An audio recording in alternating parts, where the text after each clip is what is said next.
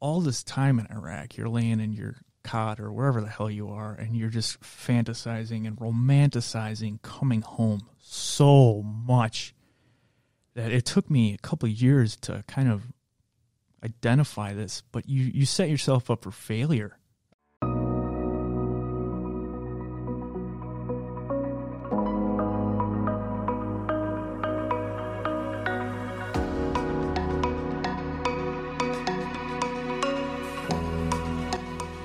Welcome to the Stigma-Free Vet Zone podcast.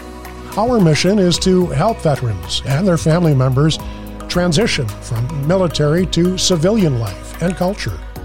As best we can, we avoid stigmatizing names and terms. We feature conversations with those who have encountered unexpected reactions in their journey, including nightmares, rage, and isolation. Participants in our segments share experiences that make them uniquely qualified to join the quest to identify, understand, and resolve these enormous life challenges. Stigma-Free Vet Zone is brought to you by the Orban Foundation for Veterans. Learn more by visiting the Orban Foundation for Veterans.org, and donations are always welcome at the Orban Foundation for Veterans.org/donate.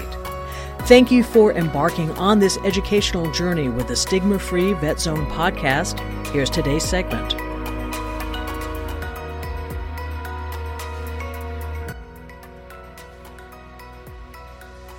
Welcome to another educational edition of Stigma-Free Vet Zone. We are on the banks of the Milwaukee River, and today we're going to be visiting with Joe Pospichal. And Joe was born in 1984, and he's a graduate of Grafton High School in the year 2002. Joe enlisted in the Army right out of high school and served in Iraq in 2005. Today, Joe is divorced with 2 children. He loves fly fishing and still lives in Grafton, Wisconsin.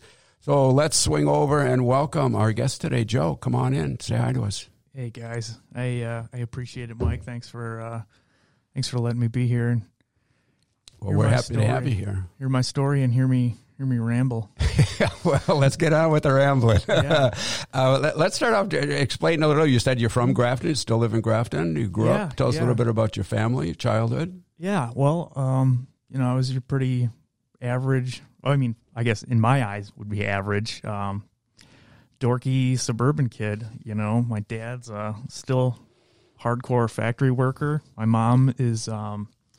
My mom's a lunch lady. Actually, she just retired this year. Congrats, Mom.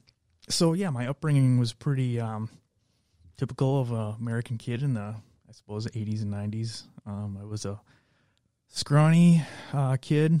Never played any sports. I mean, I played sports with my friends, but never anything organized.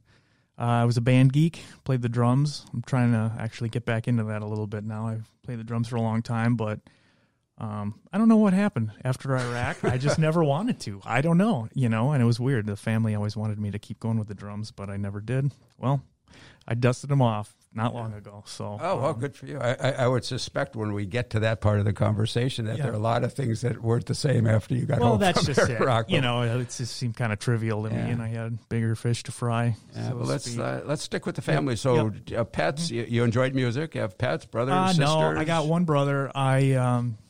My mom was too much of a clean freak, never had pets, anything like that.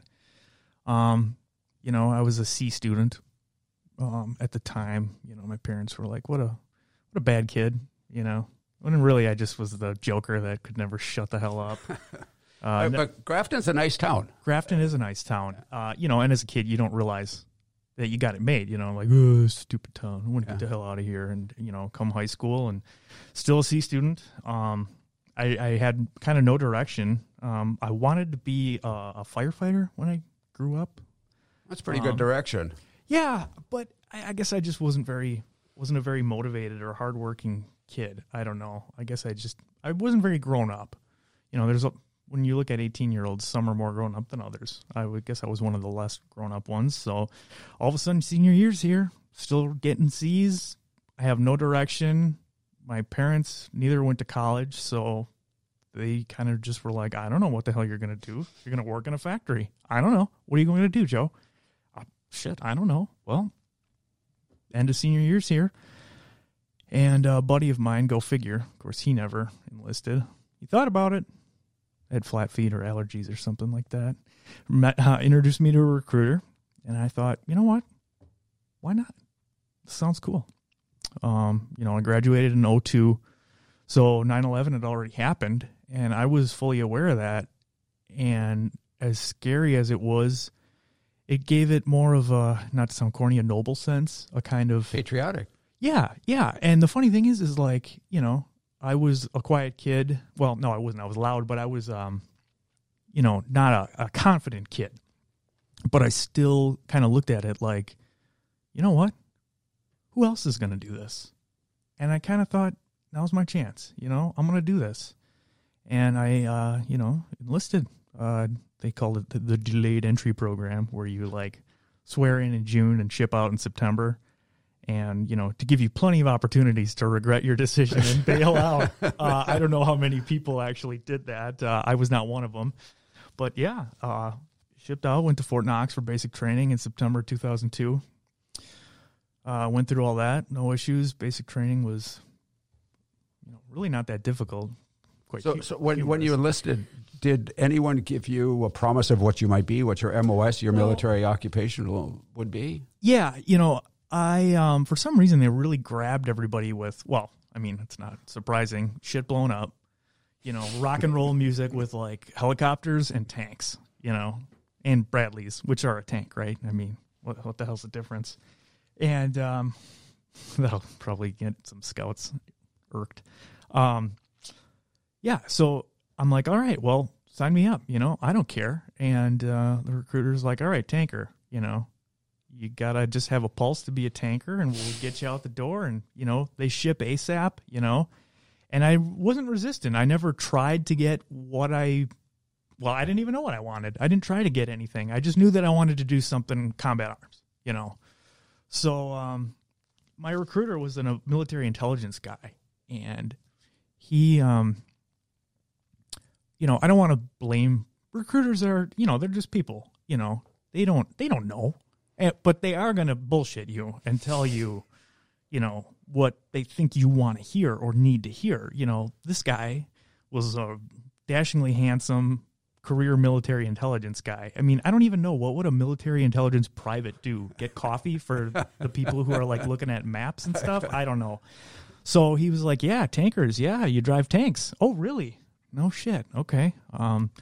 So, they feed you what the pamphlet says of, you're going to learn valuable job skills and interpersonal skills. You're going to learn how to, make tough decisions under fire and under stressful situations. And they make it sound like, any other job, working at a factory or whatever, So I didn't give any resistance. I didn't try to negotiate anything. I said, sure, cool beans, sign me up.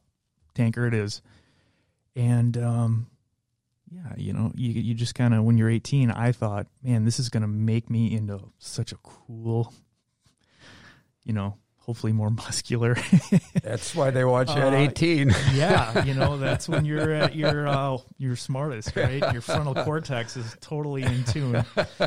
And yeah, I mean, there was no resistance. My parents were pretty pissed. They were like, Jesus, Joe, you're going to go fight in George Bush's war. I'm like, oh my God, you guys, come on. And being 18, the more they said no, the more entrenched I was that this is going to happen, and I had several friends that were like, yeah, let me talk to the recruiter. And of course, the crazy thing is that I graduated in 2002, and so many of my generation, volunteered, which, by the way, a bit of a sidetrack, but I'm proud of that. I'm proud that so many of what I guess some people would say are millennials volunteered to fight in Iraq and Afghanistan. So there's my plug for my fellow millennials. I am on the older end of that, but thank you, and I'm proud of that, and thank you to them for doing that. But so now you move up through advanced training. Yep. So I go to basic. My parents didn't drug me or tie me up and keep me from going. I went, and they choked. They bit the bullet, so to speak, and let me do that. And I went through training, and they were very proud of me. And the whole time in training, I guess I was wise enough. I don't know if that's the right way to say it, that I knew that good things were happening to me. I was changing. The discipline was good for me. I mean, sure, there are times where it's scary as hell, but, I dare to say that I actually enjoyed it, and even the drill sergeants are still kind of feeding you you guys are going to be just so freaking awesome when you're done here, to break you down to build you up. One day you're a piece of shit. The next day you guys are awesome. America's best right here. Bunch of tank driving superheroes. And, I mean, you graduate. I still say to this day, I mean, the day I graduated basic training was probably the happiest day of my life. And that's just my perspective. I mean, I'm not like a warped dude. I love my kids. The day they were born should be, but just the way that I felt when I graduated basic training, I mean, holy shit, I felt invincible. I felt like a freaking superhero. Like I could do anything. And, reality sets in. You graduate from basic training and it's like, well, dude, now you're in the Army. Okay. It's not all fun and games. You don't get to go home yet and wave in the parade. So, I think the same day I graduated, or maybe the next day, flew to Fort Riley, Kansas. Beautiful Fort Riley, Kansas. And I made it to my unit, and this was spring of 2003, and they had so many flipping tankers. They're like, what are we going to do with you? So I made it to 234 Armor, 1st Brigade, 1st ID, and they stuck me in support platoon. Wait, let me interrupt you just for a second, Joe. Mm-hmm. Explain that, what you just mentioned, the name of your battalion that you were sent to. So 234 is 2nd Battalion, 34th Armored. There was a 134 and a 234 in 1st Brigade at Fort Riley. They're both armored units. So it's predominantly, tank companies. You got 3 tank companies. And then you'd have a headquarters company with you'd have a mortar platoon, a scout platoon, medic platoon. We had mechanic platoon, and then headquarters platoon with all the staff guys. So, and of course, support platoon, which, when you're in a combat arms unit, we're like the bottom of the barrel. We are actually, there's a good analogy I never thought of. We're the band geeks of the unit. So everybody hated us. And it was the cargo guys, which were overwhelmingly tankers, fun, strangely enough, when they should be 88 mics, truck drivers, and fuelers. So all these extra tankers would either get stuck in, headquarters company, driving officers around, or in support platoon. And I got stuck in support platoon, so I was with the, what many perceived as the lackeys. First sergeant always hated us and gave us shit details, and it was kind of demeaning. It was shitty, but got through all that. Dry sweeping like crazy, resoling my boots all the time. Dry sweeping in the motor pool. I don't know. Hopefully, there's others out there that catching what I'm throwing there, and we deployed to Iraq in 2005. Before you take off for Iraq, Joe, where's your family with this now? So are they, the day that you're leaving to actually ship off to Iraq? Yeah. Is your family there? Is this all patriotic? No, the flag waving? You have a girlfriend? Any of that? Yeah, I'm sorry. I'm getting ahead of myself here. That's okay. My off and on high school sweetheart, I guess we would call her, after basic training, I came home. And, I was my dashing, handsome, confident Army self, and swept her off her feet.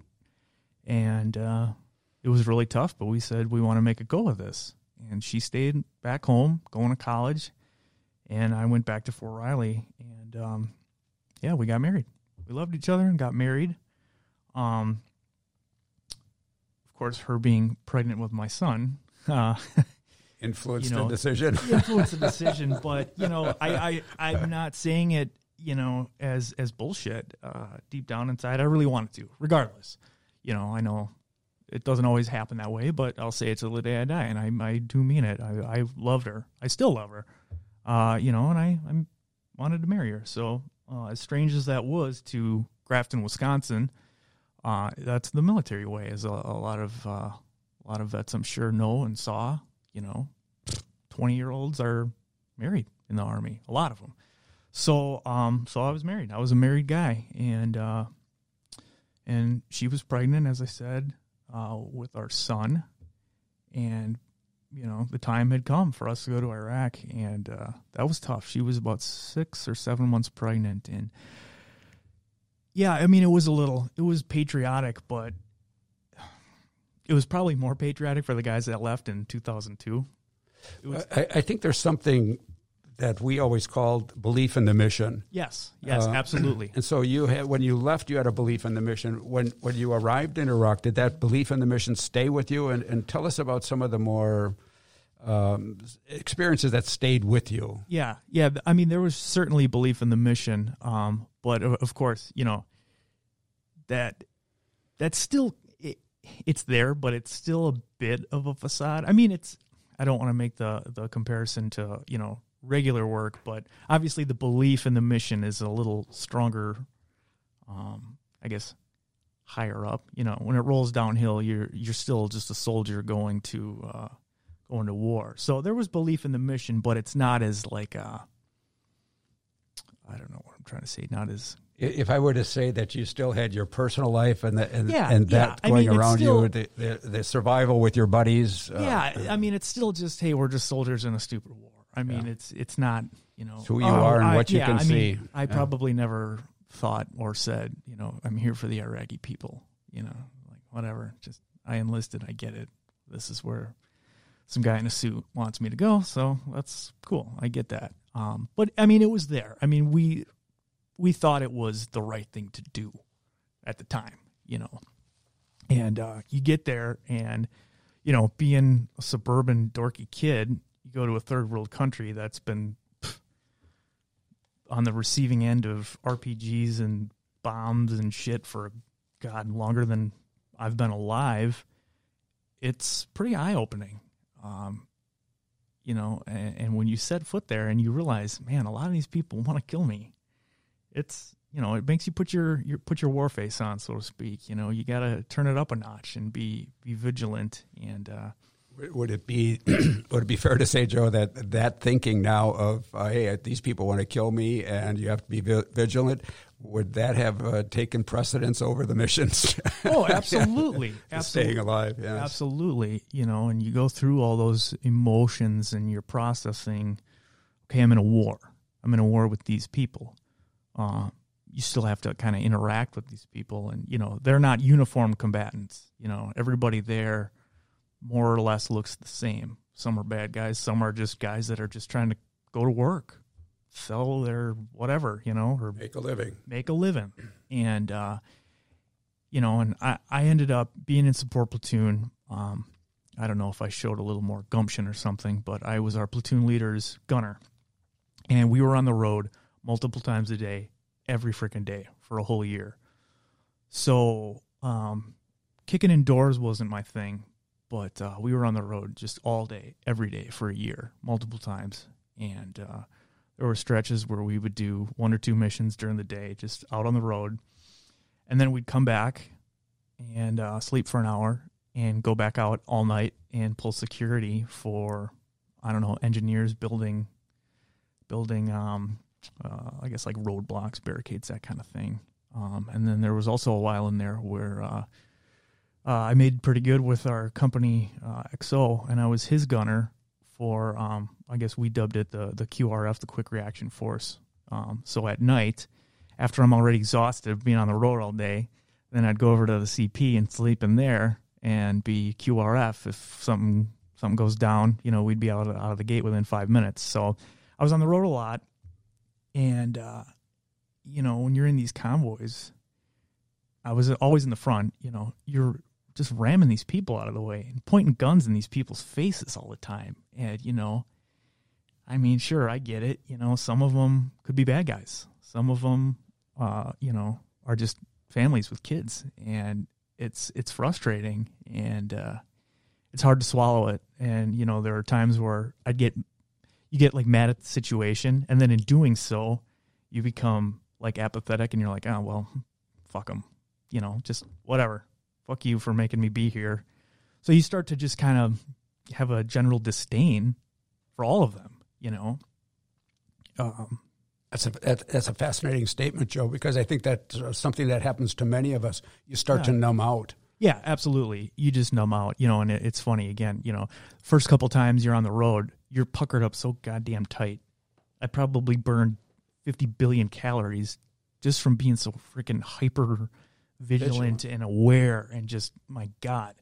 But eventually, I mean, your body just can't do that anymore. So you numb out, and your mind can't do it either. No, your mind just can't do it. So I don't know if it's as much, I guess, evolving or learning to know what to look for. So that if you see something, oh, hey, then you perk up.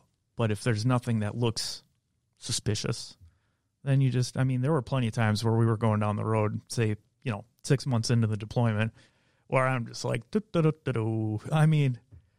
what am I supposed to do? All day on the road, be just scanning, hyper, you can't do it. Maybe some guys can, but you just, man, it was just exhausting being so vigilant. And we are visiting today with Joe Pospichal, who is now taking us on his tour in Iraq. And you're explaining something that's very interesting, and many of us who have been to war have experienced this, and that's that numbing out. Do you ever notice, at least in retrospect, thinking back, where humor changes, things become funny that normally wouldn't be funny, language becomes more severe? Do you notice any of those changes in you? Oh, absolutely. It's funny. I can't even remember what I was like as a kid. I would like to think that I was the funny guy. I thought it was. Everybody else probably rolled their eyes. But, yeah, I use humor just all the time. That's how I get through it. And I don't know. I guess, how else do you get through something like that? And it's almost a humor that other people would find to be sick. Oh, absolutely. Absolutely. I'm sure many times I have just absolutely offended the hell out of my friends who, obviously are not veterans. But veterans sure laugh. Yeah. So now continue on up to the time where you're preparing to go home. What are there things that stood out for you over this period of time? Oh, absolutely. I will say I was stop lost, which a lot of vets of the Iraq and Afghan war were.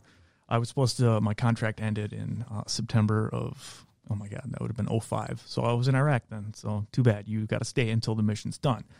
So I knew that once I was going back from Iraq, I was done. I was done with the Army. I wasn't going to re-enlist, which is funny. Hey, join the Army, son.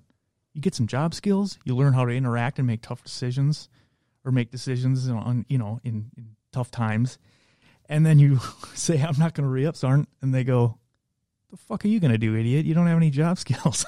You're like, what the hell? And I saw it. A lot of guys, a lot of people, especially when you're 20 years old and you don't have any job skills, regardless of what the military told you, and you got a kid and a wife, a dependa, you're scared to get out. It's the real world, because the Army is crazy and difficult as it is, they take care of you. They do things for you. You don't have to pay bills. You probably do for your cable or whatever, but it's just a different life. And so we got back from Iraq, and I'm doing the whole out processing thing, and there was this sense of pressure the whole time. You're trying to get out of active duty and out processing, get the hell out of there. This sense of, you're getting out, huh? Why don't you re-up? I'm like, my God, I did not expect that. And there were guys that were like, yeah, fuck it. I'm not re-upping. No way. And they said that for years. And the time comes, and they couldn't do it, because they're like, shit, I got a steady paycheck here. And it was almost, it's depressing, kind of crushing that, I had buddies that were like, well, I want to do this, or I want to, do that or do this. And they were, I don't know, almost kind of bullied, but scared into re-enlisting. They wouldn't get out. They were just like, I gotta do this. It's what's best for my family. I can't put my family through, getting out of the military, I have no other experience. I don't have any college or any post, high school education. What am I going to do? I'm not going to work fast food. I'm going to do this. Even though I'm fucking miserable and I hate it, it's more honorable than getting out and working fast food. So this, excuse me, so this whole career in the military, with the original mission statement down to the survival statement or the survival occupation now becomes an income. Now it becomes a way of life. It becomes a security for yourself and your family. It is very much so. And I mean, at least in my experience, that's what I saw. And I don't know. I guess, it kind of goes against my personality, but I just couldn't do it. It's a fact of life. Yeah, I'm like, no, I'm done with this. I'm done, And on top of that, so now you've come home, and let's not forget you have a wife and a son. Yeah, and so all this time in Iraq, you're laying in your cot or wherever the hell you are, and you're just fantasizing and romanticizing coming home so much that it took me a couple of years to kind of identify this. But you set yourself up for failure. I did. I was hyping up coming home so much that it was going to be a letdown when I hype it up that much. Nothing could fulfill it. Yeah, nothing could fulfill my hopes, and I get home and, they got the great ceremony and the music and the wives waving flags and all that shit. And that happiness and elation lasted 10 minutes. And then it's, hey, reality. Okay, I have a son. I have a wife. And I'm 21 freaking years old. I have no college. What the hell am I going to do? We got to live. I got to pay bills. I got to change diapers. I mean, that's, oh my God, it's going to be so great when I get home. Well, you still got to remember that when you go back home, it's still just life. Not to say that life isn't worth living or it's not special, but I did myself a disservice by hyping it up so much that I let myself get let down by it. And I had to find a job. And then, of course, I had that mentality of, well, fuck, I was in Iraq. I was in the Army. And now I got to do some stupid, mundane bullshit for $12 an hour. And, that, I don't know if that was kind of the start of it for me, but just, it was one more layer of, I'm unsatisfied. And sadly, I kind of bottled that all up, and I took it out, took it out on my friends and my family around me, where I just was like, what the fuck? This is not what I expected. This is just, and you can't put it on one thing. You can't put your finger on it, but why do I not feel like the way I thought I was going to feel? Like awesome. Like that day when I graduated basic training. How come I don't feel like that right now? I feel like this blows, man. I mean, I'm living in a shitty apartment. I got a rusty car. I got a crying kid. I'm trying to be like intimate and attracted to my wife, who I do love, but I'm really having a hard time expressing my feelings to, and I'm just kind of shutting her out.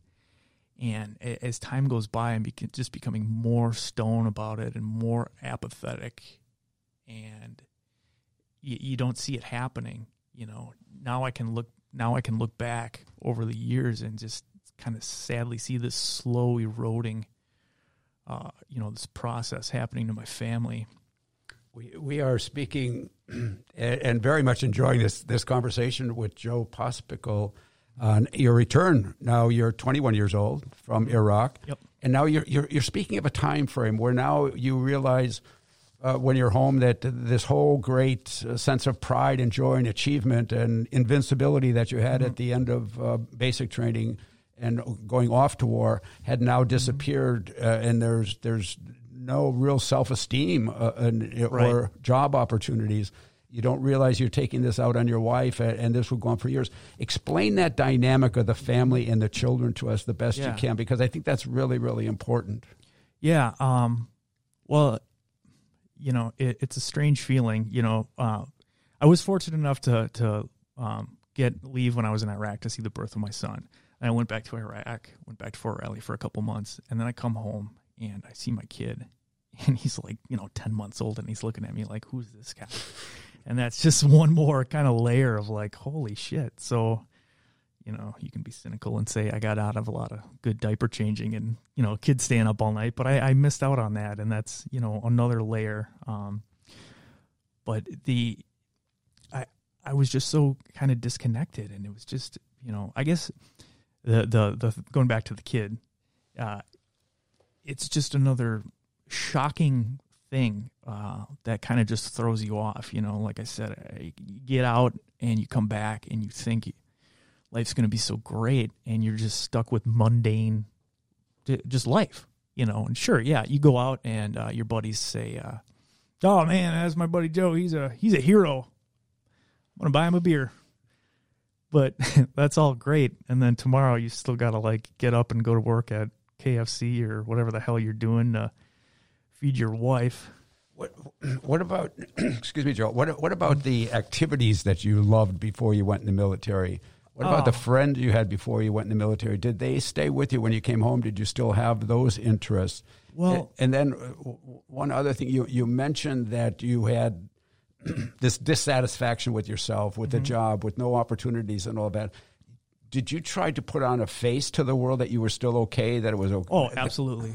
Yeah, it was always kind of an act, because, I mean, it shakes your kind of confidence. You come home and like I said, you kind of have to just, I don't know. I don't want to say I found myself having to kind of, put on a face. Like, I got to suck it up now and do what's right for my family, and become a regular civilian now. And I didn't like it. I hated it. No matter what job, I was like, fuck this. I didn't want to go back to the Army, but I still held it in a high regard and compared everything to it. So, I ended up getting a job. I was at a fire alarm inspection company. I was cleaning smoke detectors with Q-tips. I mean, it sounds as stupid as it can get, but I mean, it paid okay, but it was still like, corporate hoorah-rah. And the whole time I'm just like, yuck. I was in the Army, You had a mission. I had a fucking mission, and there were no Q-tips in my fucking mission. Okay. And, that was my job. That's what I did. Paid the bills, and I'd come home to my wife, who, looking back at it, she still looked at me like, I love this man. But I was so goddamn dissatisfied and kind of self-absorbed. There was a disconnect there with her and my son. Fortunately, I hope he doesn't remember, because he was so young at the time. I just didn't know how to be warm and real with them, and I would act like it, but and it was slow. No laughter, no joy, no. No, I mean, I could force a little laughter and a little joy, but I'm sure she saw it. She could see through it, and she was a trooper and put up with it.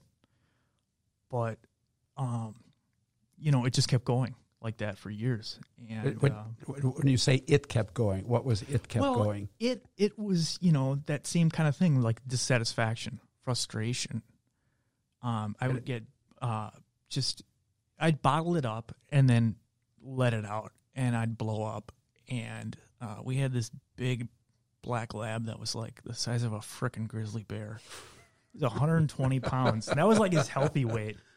And he was just dumb as a wagon full of shit with square wheels. I mean, but he had a big heart. But this dog would just get into everything and make a friggin' mess everywhere. And, he'd get sick all over the place, and I'd get so mad at him. And I'd get mad at the dog, and I'd hit the dog.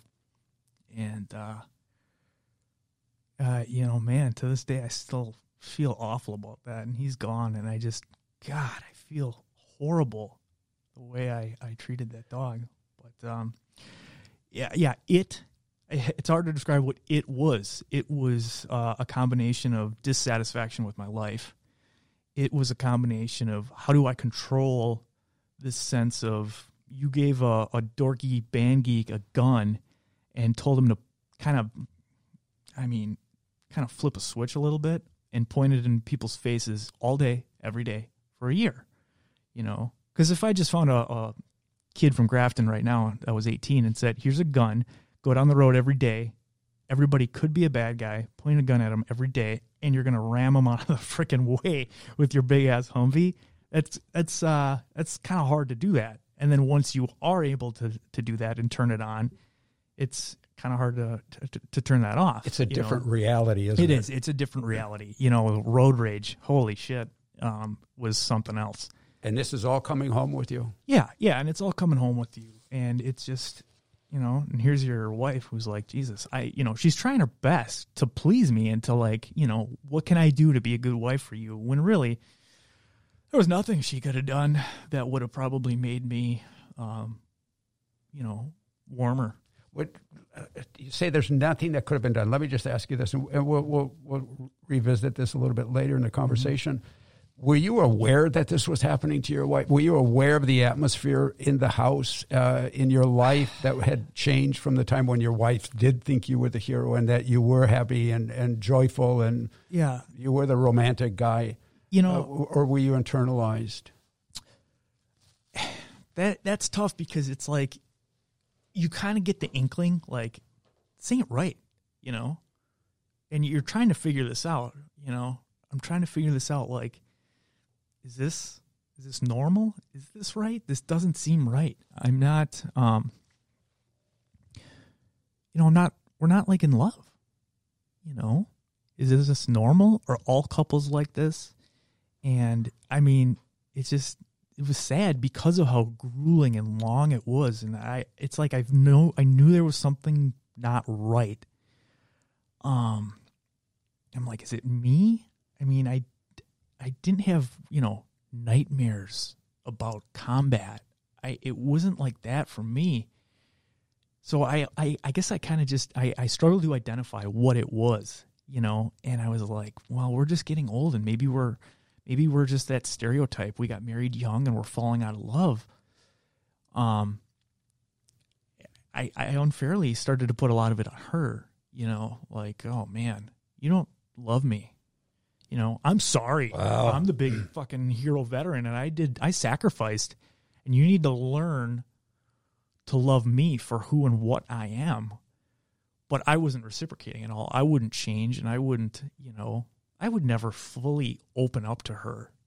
And it's probably like one of those like super deep down truths that if I really would have, I guess, thought about or meditated on, I could have kind of identified it, but I just kept pushing it down. Like, you could have is one of those terms they tell us never to use. I could have, or I should have, or whatever. But yeah, let's stay on that topic just for a couple of minutes here, Joe, because I think this is really interesting. You're talking about how you were responding, how you were looking at your wife, telling her she didn't understand, or she should respect you, and she should do this. Did you ever stop and ask her or think about what it might have been like for her while you were gone?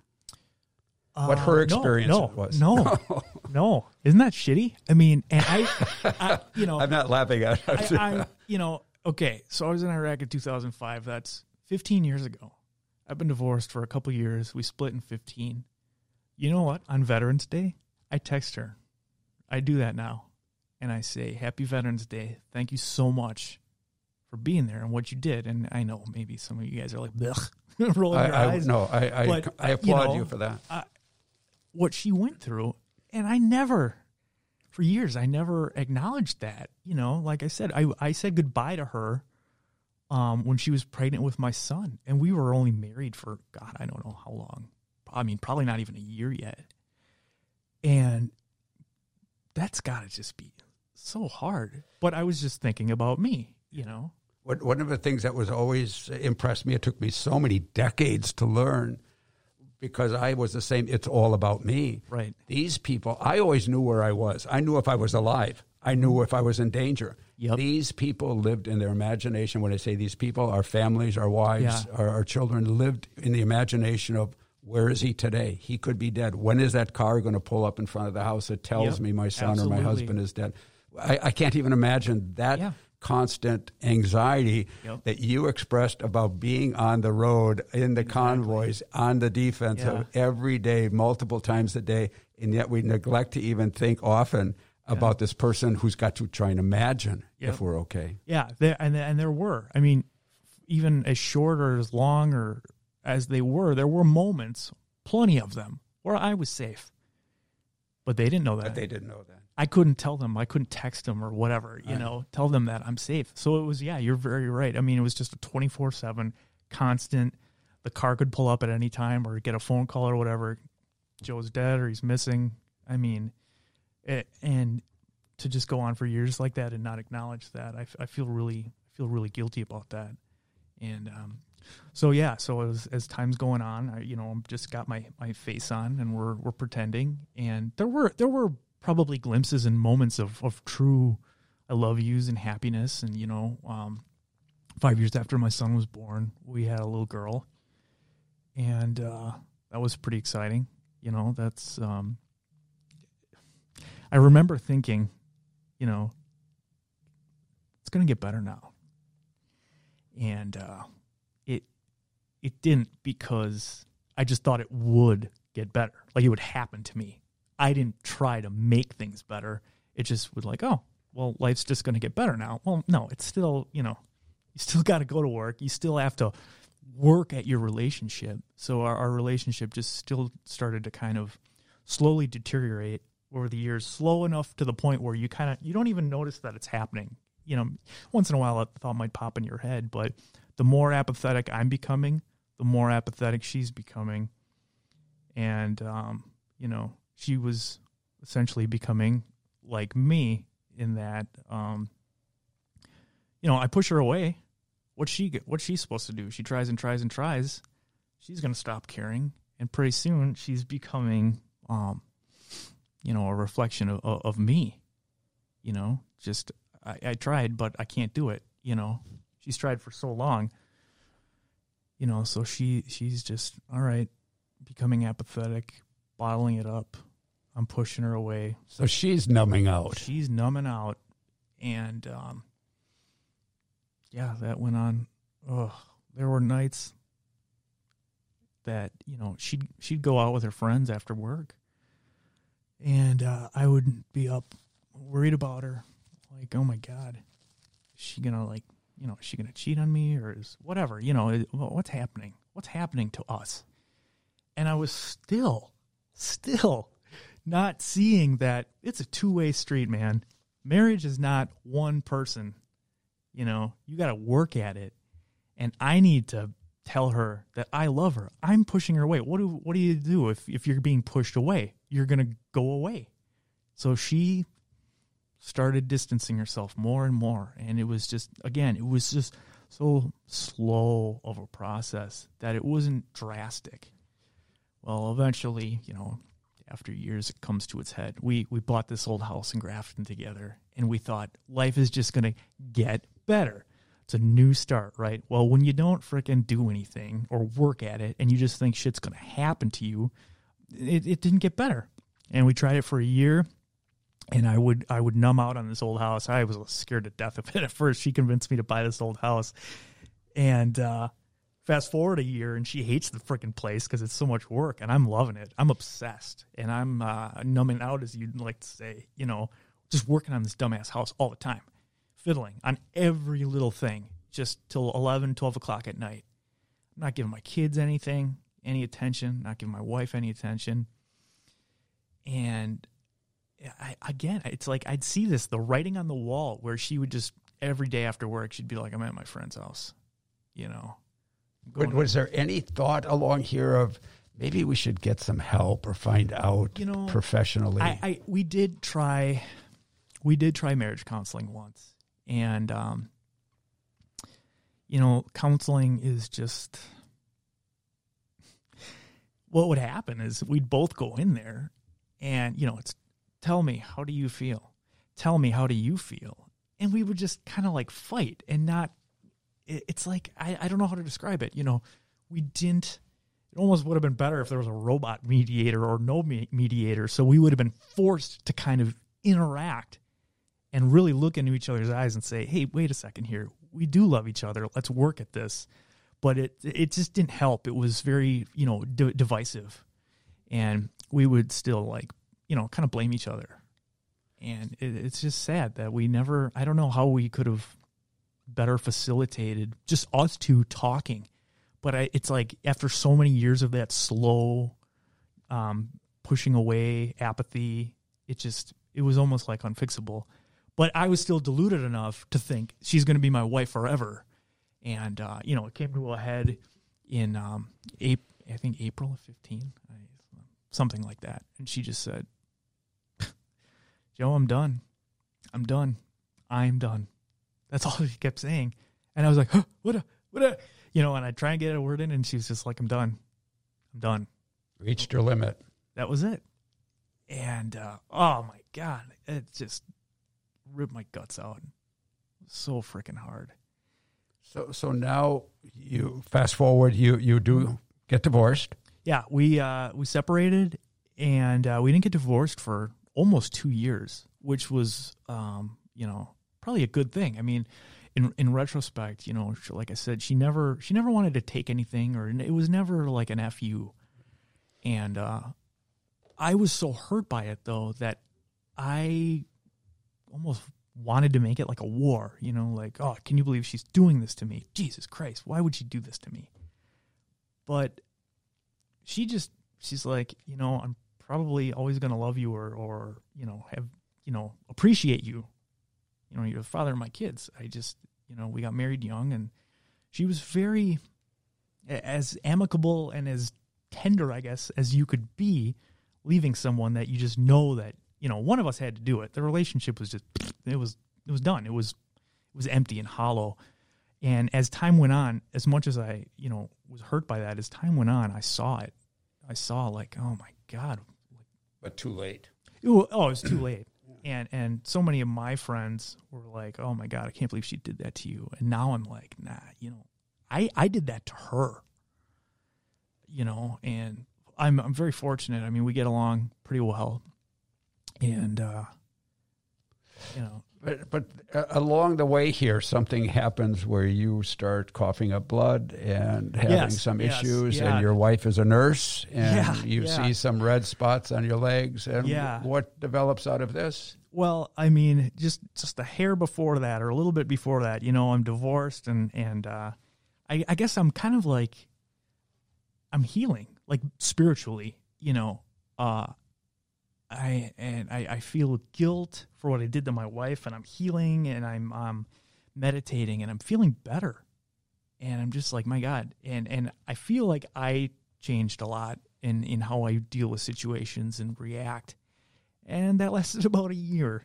And I started just getting really winded. Holy buckets. I was just tired all the time. And then I started sweating like crazy. I'm like, why am I sweating like a pig all the time? Start coughing up blood. And one weekend, just total crash. I could barely move. And I was texting my ex-wife, who, she was a nurse. And she knew right away. And she told me after the fact. But, of course, at the time she didn't, because she didn't want to freak me out. She was pretty sure that I had leukemia. All the symptoms were pretty textbook. For leukemia. For leukemia. And I actually Googled it myself. I think it was the night before I had made an appointment at the VA, at the Yellow Clinic. Like, something's just not right, something's not right. I got to get in to see you guys. And I got lucky enough that I got an appointment within a week or so of when I made that. And after that phone call to make that appointment, just daily, it was just crashing. And I'm like, what the hell is wrong with me? Yeah, and I go to the doctor, and they're like, it's funny if anybody listening has ever been diagnosed with any, cancer or any other disease.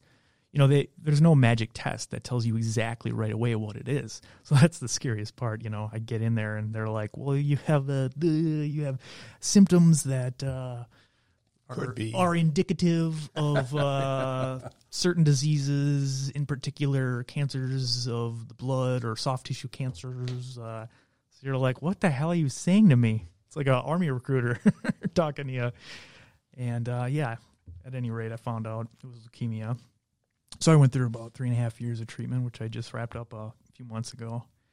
But, that was just kind of dealing with all that. It's like another layer of Jesus, of my life and dealing with, I guess, just life. But at the same time, and we had a nice conversation before we sat down to have this recording today, Joe. Mm-hmm. you still have you see the value in being grateful. You see the value in understanding the challenge and not being a victim to it, but of undertaking it. You see the value in understanding your wife's perspective on what happened before, rather than being angry. You have obviously the ongoing responsibilities of being a father to two children. So, but you're still undertaking all of these things. And I'm sitting here for the audience's sake. You look very healthy. You're very positive. You have a good attitude. Yeah. You're not a victim to this stuff, and I admire you for that. So now, what are you doing today that might be helping as a father, as an ex-wife? Well, you're the ex-husband. Yeah, right. You're maintaining your health the best you possibly can, and you're working. Yeah. I work very part-time. I'm fortunate enough to work for a guy who's just he's actually kind of like a father figure. When I got sick, he was flabbergasted and just said, "Whatever you need," And that was almost 4 years ago. I still have a job with this man, and he just lets me come and go more or less as I please, as long as I'm not, pissing off any clients or blowing deadlines. But, I guess I learned a lot from, I know it sounds like I'm not focusing on Iraq, but I feel like the aftermath of the Army in Iraq in my marriage and how I treated my wife and my family and even my friends, who I am very fortunate have stayed close with me. They're always trying. They never give up on me when I ignore them or don't want to hang out with them and I kind of isolate. They never give up on me. So I am very lucky to have the people around me that I have had. And it's sad that it took me till probably 2016 to see that and to really be proactive about how I handle things that happen to me in my life.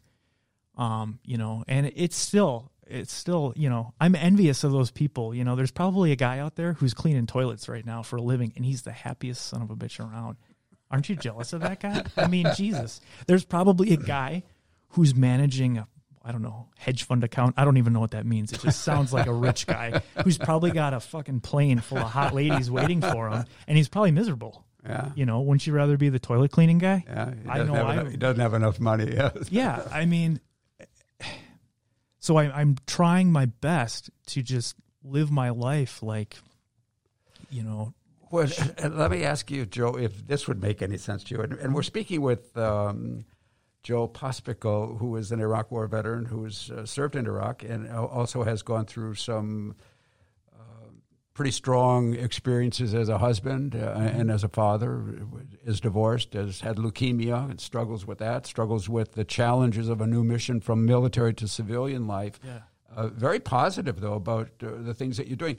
Do you see any power in as I listen to you, you're creating now your happiness, where it was before it was the military created the happiness that made this guy who was all enthusiastic and a guy that was all had a purpose in life, had a mission, had energy, and that was lost. And then, of course, the issues with the marriage and the fatherhood and all of that. Now you're finally coming back to where it's Joe who's putting the value on life, what has meaning, what has value. Yeah. And it sounds like all the things that you learned in your life, you had to filter out and pick the things out where now you are the person who's saying, this is what my life means. Yeah, absolutely. I mean, it's my life, right? And how I perceive or handle every situation, it's up to me to figure out, how am I going to handle this, and I'm just trying to enjoy the moment a little bit more and enjoy my life a little bit more. And, the Army conditioning and the experiences are never going to leave. But I guess it's how I handle it. I'm really trying hard to work on that, because it can snowball, But I think it's something a lot of us learn as veterans. It's not really what we're experiencing; it's how we're responding to it. Yeah, absolutely. The power we have is how to respond. So now, as we get closer to the end of our time here in this recording, Joe, if you look back on this, If you look back, would you do something differently after you came home? Is there something you could have done differently? Is there something that you wish you had done differently? Or was it just the way that it went down the way you were thinking at the time? But or is there a resource that you would suggest to anyone? Well, for me, I don't want to say the word simple because it's not. Well, things can be simple but still be extremely difficult, right? I mean, if you make the decision to do them. yes, yeah. I mean, it was just a matter of opening up, I mean, I certainly wouldn't change just the fact that I enlisted, I'm proud of that. The experience. But, it's a real challenge that, I think we're a little bit more aware of it today in society, the change, the transition that you go through, and then trying to integrate that into a normal, happy, regular life where you can function as a husband or a father or a wife or, whatever, or as an employee, whatever, whatever you're trying to do. It's not an easy task. And I just, the thing that I would change it would just be to, I guess, just talk more, to try and be more in tune with my feelings and less suck it upness. First I'd start with just being a little more open with my wife, and even though I'd go to the VA and see psychologists and so on, but even still, you're still a little guarded and you still don't completely open up. I guess I just wish I didn't isolate so much and try and say, oh, it's going to be fine, whatever. Just kind of suck it up a little bit. It was an act. It was basically, I almost regret it. Like it was an act for so long that I didn't allow myself to be me. And I lost time and I also hurt people when I did that. And, it's humbling to feel that and a little bit regretful, but I'm trying to just. But it's educational too. It's educational. Yeah. I'm trying to just be kind to others, forgive myself, and learn from it and take it, and move forward with it, to be productive. That's a great message. So let me just ask you this quickly. Would it be fair as a message from you, from myself, from all of us veterans, that we be more aware of our families and that they also have a stake in what we went through in the military? And even if we're not able to communicate our issues with them, to make the household a happier place and a more secure and safe place for everybody involved, that we at least tell them, honey, I'm going to go and get help. You can't help me, but I'll go and get help so you feel secure. Would that be a good message? Absolutely. Absolutely. It's, you're part of a family. I mean, even if you're single and don't have children, there are people that care about you. That love you. Yeah, your family. There's people that love you. Family, friends. I mean, whatever. You might think you have nobody, but that one person, you got to do it for them,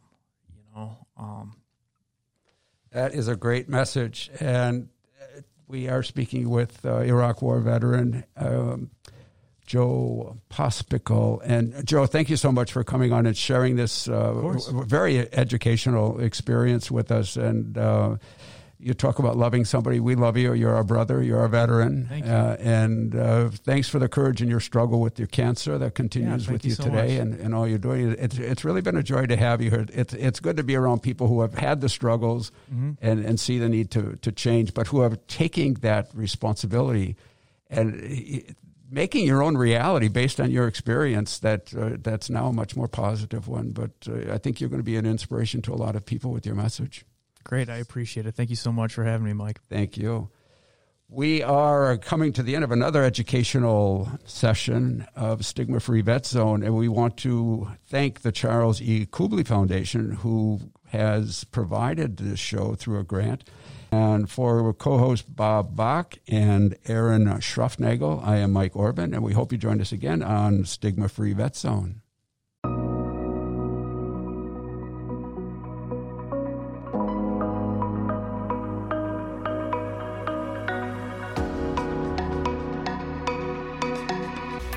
Thank you for listening to the Stigma-Free Vet Zone podcast. Your feedback is welcomed and encouraged. You'll find contact information on our webpage, OrbanFoundationForVeterans.org. While you're there, please consider making a contribution. Donations help us continue to bring greater hope, understanding, and resolution on issues of civilian readjustment for all military veterans and families. Anyone who donates to the podcast will receive a free copy of the book, Sold Out: Conquering the Experiences of War by Michael Orban. On behalf of Michael Orban, Bob Bach, and Aaron Schraufnagel, thanks for joining us, and please tune in again.